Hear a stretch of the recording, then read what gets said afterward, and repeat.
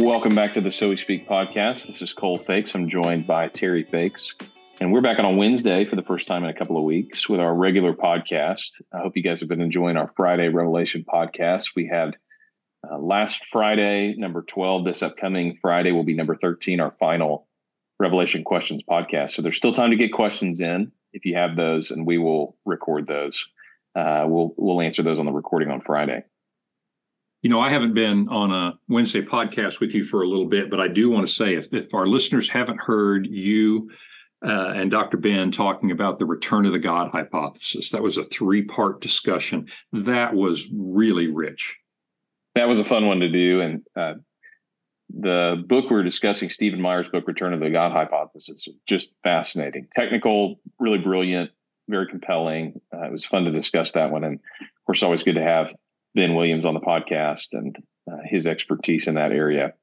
Well, and I have that book, Cole, and I have not yet read it. It's in my stack, and I noticed it's about 3 inches thick. And I thought, 3 podcasts, pretty good way to understand that book. So you may have saved some of us from reading the entire book.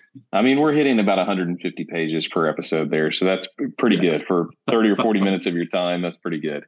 Exactly. Unless you're a super speed reader. So we're coming back in this episode to a series we've been doing on difficult texts. And this morning, we're not doing a difficult text as much as we're doing a difficult question, a difficult issue. Right. We've gotten different forms of this question. And I would just say pastorally, this is a question that we get very often because it's something that everyone's wondered at one point or another. And so the question basically is, how were people in the Old Testament saved? How are people before Christ saved? And I'll flesh it out this way. If we are saved through faith in Christ, how were you saved before Christ had died and risen from the dead? So how could you have faith in Christ before Christ? And specifically, all the people that are talked about in the Old Testament, everybody that lived before the first century, what about all those people? So I'll kick it over to you. Why do you think this is a difficult question? Yeah, that's a good point. This is a big, broad question. And you're right, it comes up just perennially. Now, I know that the people who ask this aren't asking for themselves, obviously. We know what we need to do to be saved. So it's not a primary question of this is going to affect my salvation or this is in some way going to keep me from doing what I need to do. But it is an interesting question as you dive into the scriptures. And so I think it's a difficult question because when we sit in this covenant of grace, the quote, new covenant, new testament under which we live, and we think, first of all, we don't want to think that everyone who lived before Christ will not be in heaven, will fail to get to heaven because unfortunately you were born at the wrong time. And it turns out that that's okay because the scripture doesn't teach that either. But then we wonder, well, but then how can you? You know, in other words, what would be the basis for which you are judged? And you know, and I know both that there are a lot of different ideas on this, but let me start the ball rolling by saying this. There's something through the scriptures, and I want to introduce this idea of faithfulness, of trusting in God. Now, we understand it as you're saved by grace through faith or trust in Jesus Christ and in his sacrifice. But faithfulness is all over the scriptures well before Christ comes along. You have the faithfulness of Abraham. You know, Abraham had faith in God and it was credited to him as righteousness. A long time later in the book of Habakkuk, the righteous one will live by faith, or the righteous person will be faithful. So let me just stop there and say, maybe as we explore this idea, one way to get a wedge into this difficult question is that the idea of faithfulness isn't just a New Testament idea. So what do you think about that, Cole? Well, I think the easy thing in this question to do is to pit the Old Testament against the New Testament. Sometimes you see people doing this in terms of God. Sometimes it's works in the Old Testament, faith in the New Testament, law in the Old Testament, grace in the New Testament. And that's an easy thing to do, but it's not a very biblical thing to do. So what you're saying is a more accurate picture of what the Bible describes. You can actually find people living by faith throughout the entire Bible. And that's where we locate the source of salvation. The salvation is by faith from beginning to end. But it looks different in different periods of the Bible. And that's a key observation, very key observation. with certain people groups, it looks very different too. So you have a people group like the Jews who have revelation from God. We can kind of wrap our minds around, and we'll talk more about their faith later, but we can kind of wrap our minds around what faith would look like for the Jews. But what about a group of people who live on an island somewhere off, disconnected, have never had the Bible come to them, have never had an experience of a person who knew God? They are animists and pantheists, and they just believe whatever has made sense to them. How can we really say that they could have faith? And the flip side of that being, how could we say that they are condemned when they've never heard? And that's another question that makes this a difficult issue. Yeah, I agree with that. And I would say two things to that, but let me just pick one of them and go that direction. And that is the fact that they don't know the name of the creator of this universe. Let's just start right there. And that's what's really the case, because Romans 1 is going to argue that every person, regardless of what you know there's a God. Let me just read Romans 1:20. It says, "For what can be known about God is plain to them," just talking about people in general of all time, "because God has made it plain to them. His invisible attributes, namely his power and divine nature." I mean, look at a tornado, look at a thunderstorm when you're in a pre-technological civilization. Those things have been clearly perceived ever since the creation of the world and the things that have been made. So they are without excuse. And what's Paul saying? He's saying, you may not know the name of God, and you may certainly not know about Jesus Christ, but there's no human being that's ever lived that hasn't looked at this place and go, wow, who made this?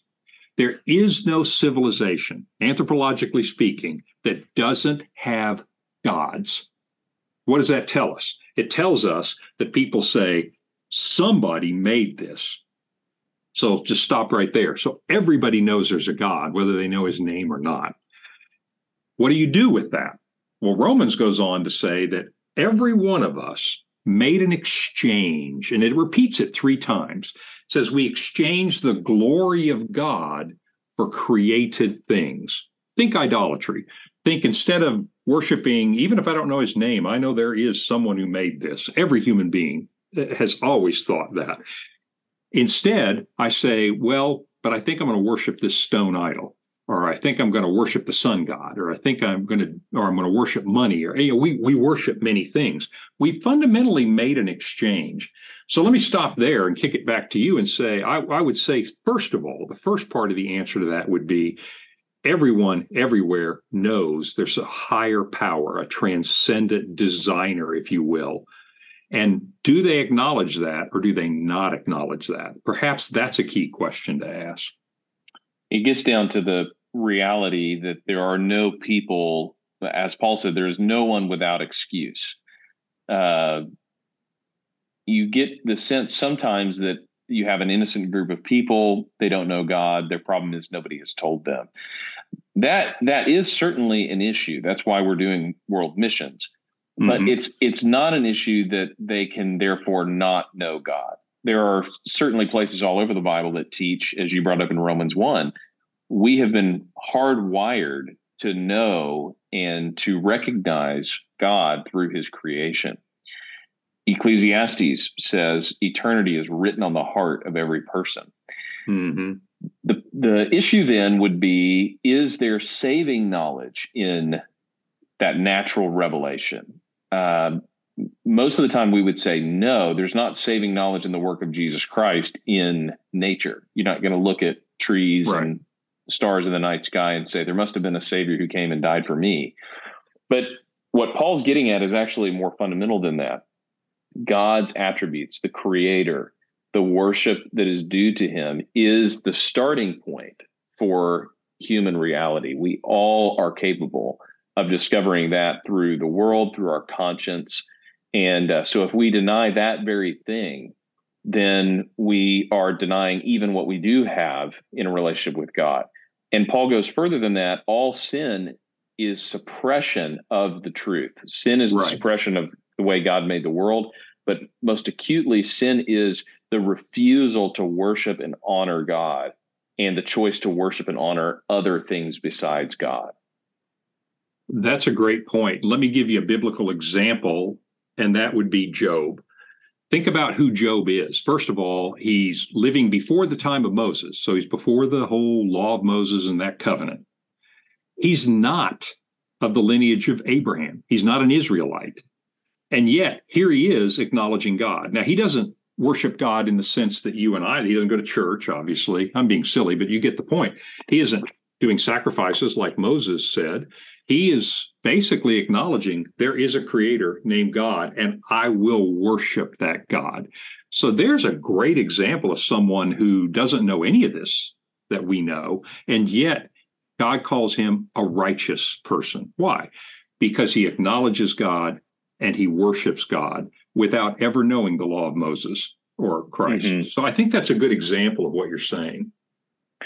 Yeah, Job's an interesting case because of that. And it's something similar to the argument that Paul's going to make about the law later, is that you have people outside the law, namely Abraham, who was born before the law, who is counted righteous because of his faith. And Job is a righteous man, not just because he's morally upright, but because he is trusting in what he knows about God.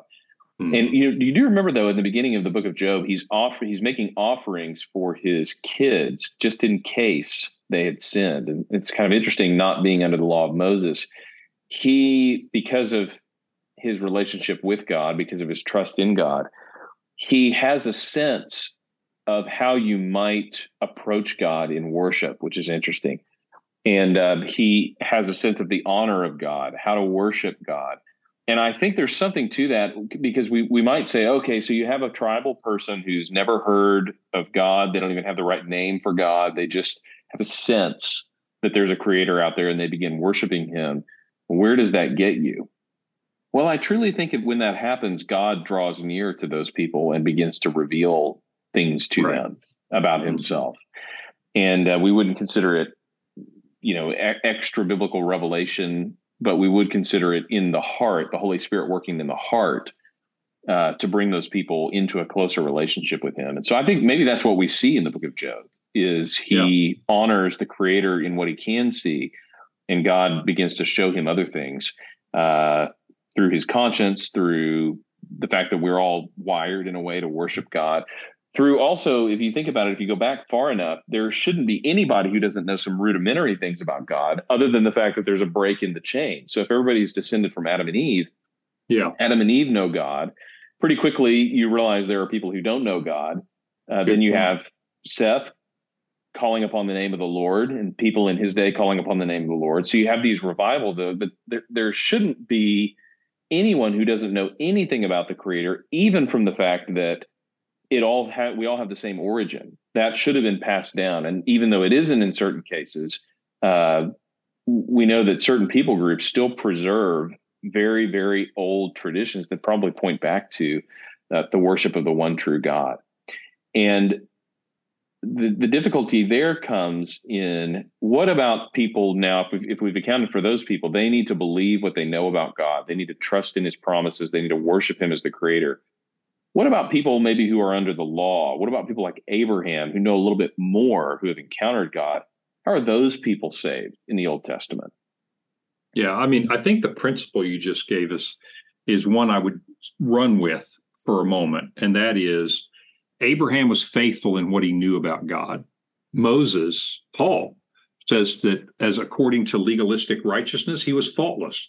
What he meant was that I did what the law said. He didn't say I didn't sin. I was sinless. He simply said I obeyed the law.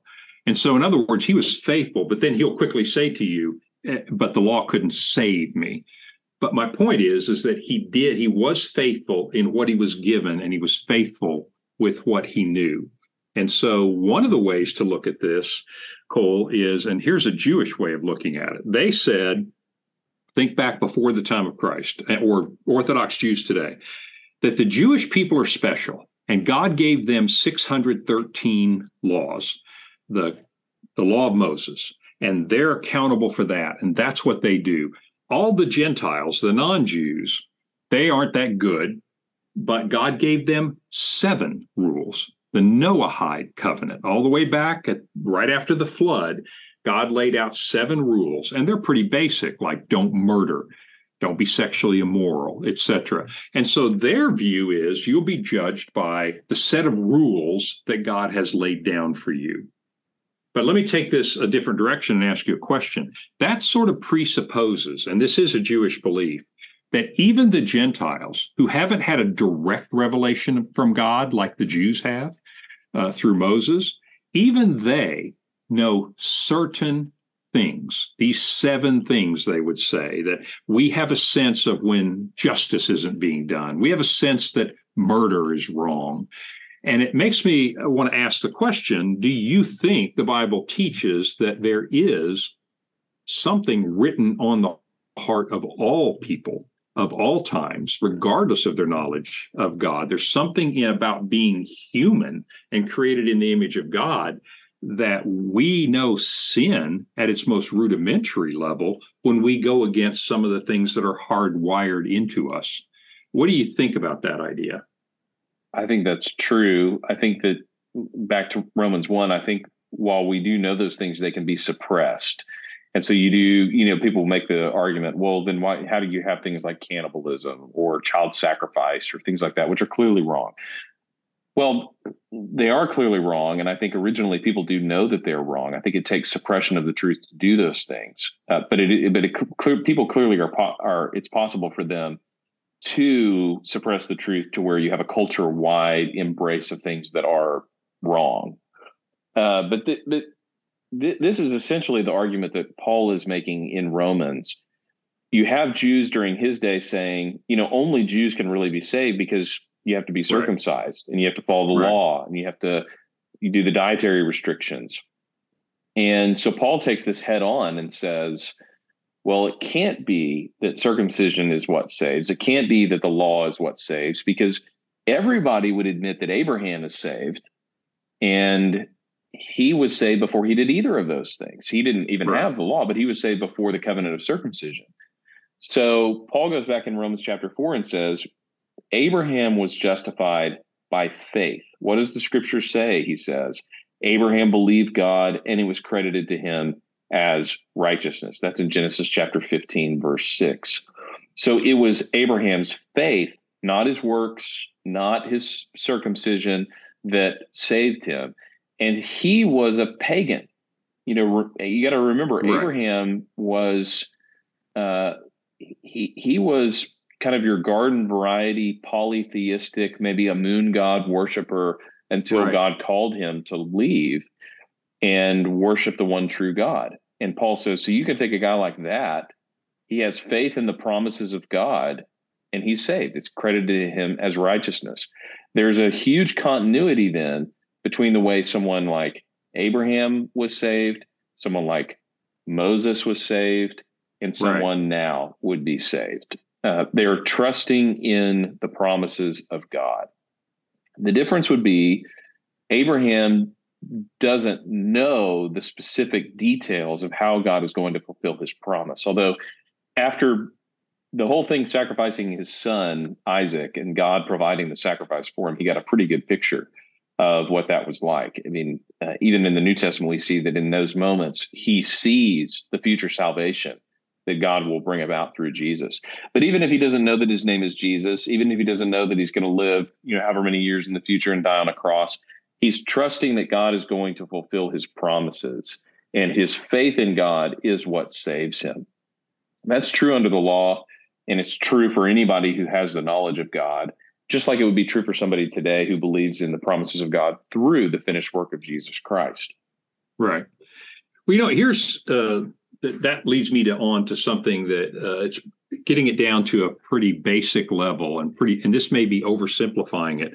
But what do you think about the idea that the death of Christ, that everyone is actually saved by grace through faith in Jesus Christ? Now, what do I mean by that? Because the people that lived before Christ didn't know who he was. But the sense that the death of Christ on the cross, he paid for the sins of all who had faith. And I don't like to use the word retroactive with God because I don't think God lives in linear time. But let me just say, what do you think about the simplistic statement that the sacrifice of Jesus Christ on the cross retroactively saved all through their faith in God. And it doesn't really depend as much on, certainly doesn't depend on behavior. So obviously Jews were going to behave much better than some of the, much more what we call morally, but it's the faith that's the key. And the blood of Christ covers all those who have had faith. And so do you see a sense in which the sacrifice of Jesus on the cross is also, quote, retroactive? Yeah, I think that the Bible is pretty clear that all the saving that happens through Christ and through his death on behalf of sin, because the problem still is sin at the end of the day. The problem is not just unbelief. The problem is sin. Sin is what sends you to hell. Sin is what keeps you from God. Faith is what links you to Christ so that his death covers for your sin. And so there is no other atonement outside of Jesus. So even the people that are doing the animal sacrifices in the Old Testament, that is almost just like an IOU payment for when the true sacrifice occurs, which will actually pay for their sin. So yes, I think we can confidently say there is no one who is saved before, during, after Jesus' death and resurrection, who is not saved through the death and resurrection of Jesus on behalf of their sin. Exactly. And that, that linking back to something you said earlier is why Paul can say in Romans that no one is going to be saved through the law. Now, be careful here, because being faithful to God by observing the law is a good thing. But observing the law in itself, like you said, that is not going to pay for your sins. But it's the faithfulness of the act that is true for Abraham before the law, Moses with the law, and the Gentiles without the law. As Paul says, that when the Gentiles who have no law act according to the law, and what I mean by that is they are faithful to God, it's as though they're writing a law.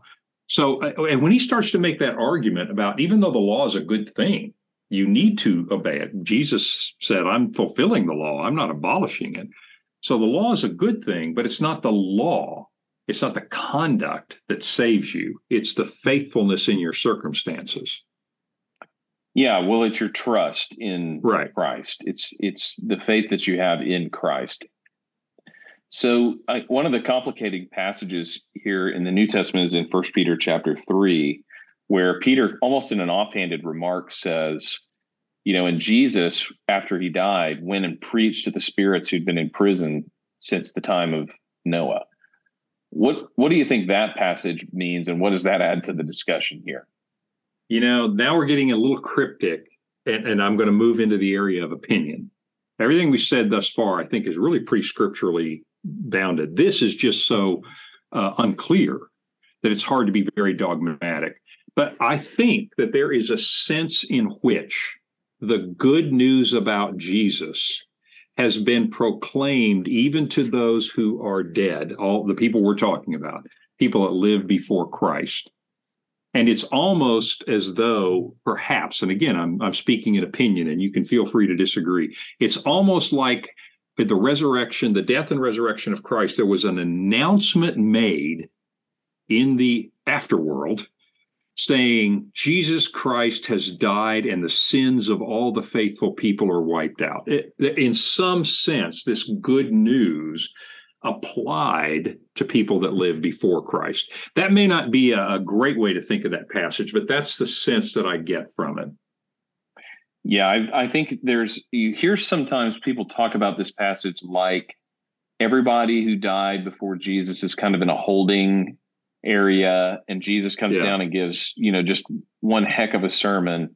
And if you respond to that sermon, this is your chance and you can go to heaven. But if you don't, then you're not. I tend to think that's not really what this passage is talking about. I don't think anyone is making post-death decisions for Christ, whether you died before or after Christ. I think what's happening is much more similar to what you're saying. There is an announcement from Christ of what has been done that is the fulfillment of what people had been believing in and hoping in. And that is their salvation. So in that sense, they're saved through Christ, but it's the announcement of the fulfillment of the promises. that Christ is doing. Now, there's some people that are even uncomfortable with that. They actually just don't want there to be Jesus talking to dead people at all in this passage, which I think is relatively hard to avoid. And so some guys, some Reform guys take this position. It's not the risen Christ, and it's not the dead Christ, in the tomb, he's preaching in hell or something like that. It's not that. It's that Christ, through his death and resurrection, is now preaching through the Holy Spirit, but it was happening back in the days of Noah. I find that very difficult to believe that that's what Peter was referring to, is that somehow the risen Christ, before he is risen through the Spirit, preaching to people in Noah's day. I think that's a little bit of a stretch. I think it's easier to read it as he's proclaiming freedom to the captives who have believed and who are now seeing their faith become sight. I think that's maybe the best way to read that passage. Yeah, that requires a little less gymnastics to just read it in that sense. And by the way, it seems like the creed, I may be wrong about this, but it's always struck me that the creed, he was crucified under Pontius Pilate, he descended into hell, is that idea of the descent of Christ into the land of the dead picks up this same idea.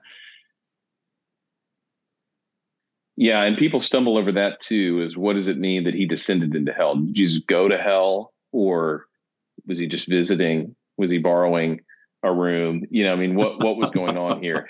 And some of this is the linguistic elements of the way we talk about hell. What does he mean here? Is this the eternal hell, or is this kind of the Hades idea of the realm of the dead?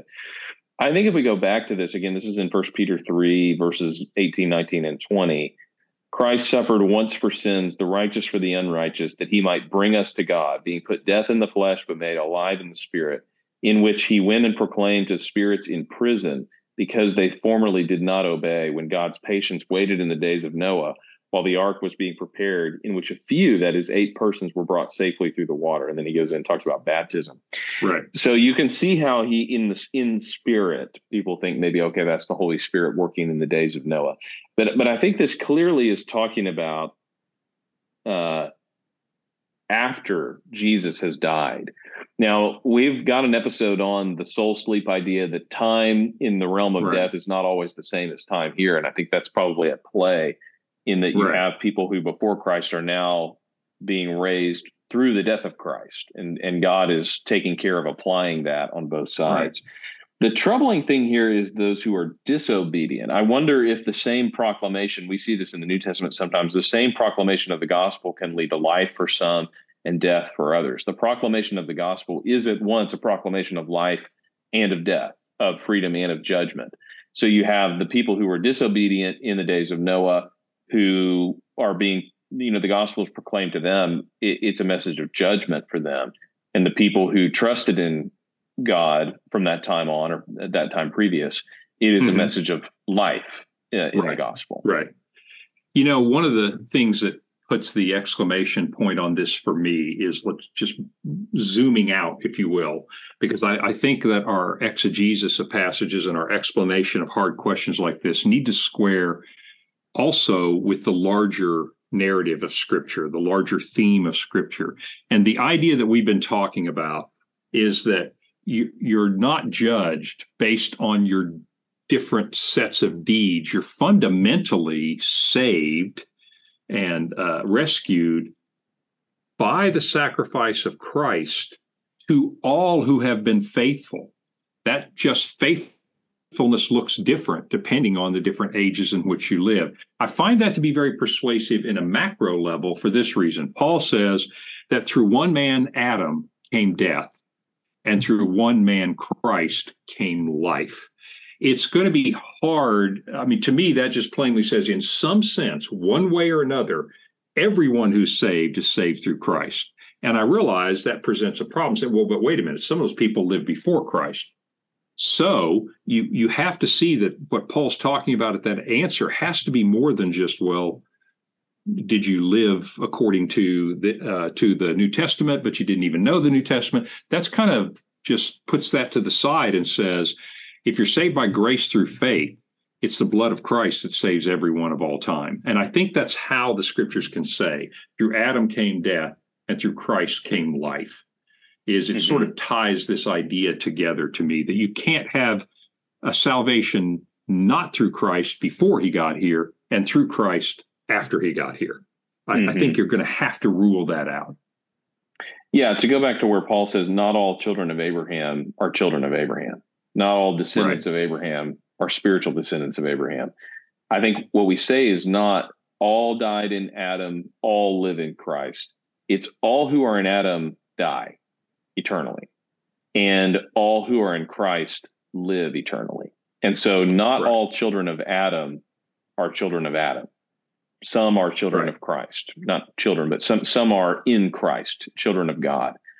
And so by putting it that way, what we're saying is all who are in Christ are saved, whether they're New Testament, Old Testament, in between, the thief on the cross, everybody who's saved is in Christ. Everybody else, and everybody starts out in Adam, but then we have been brought over into Christ and have found salvation in him. Like we see in Acts, there is no name under heaven under which to be saved other than Jesus Christ.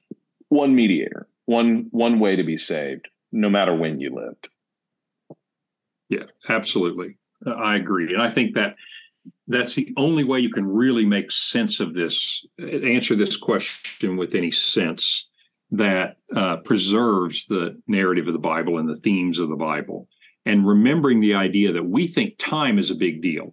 God doesn't think time is a big deal. God thinks faithfulness is a big deal. Time's not a problem for God. Faithfulness is the currency of God.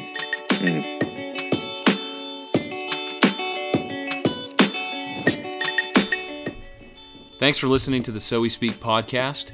If you like what you hear, go ahead and leave a comment, leave a review, email us, tell us what you like about it, tell us what you'd improve about it. Thanks to all you guys who are listening, and we'll see you next week on the So We Speak podcast.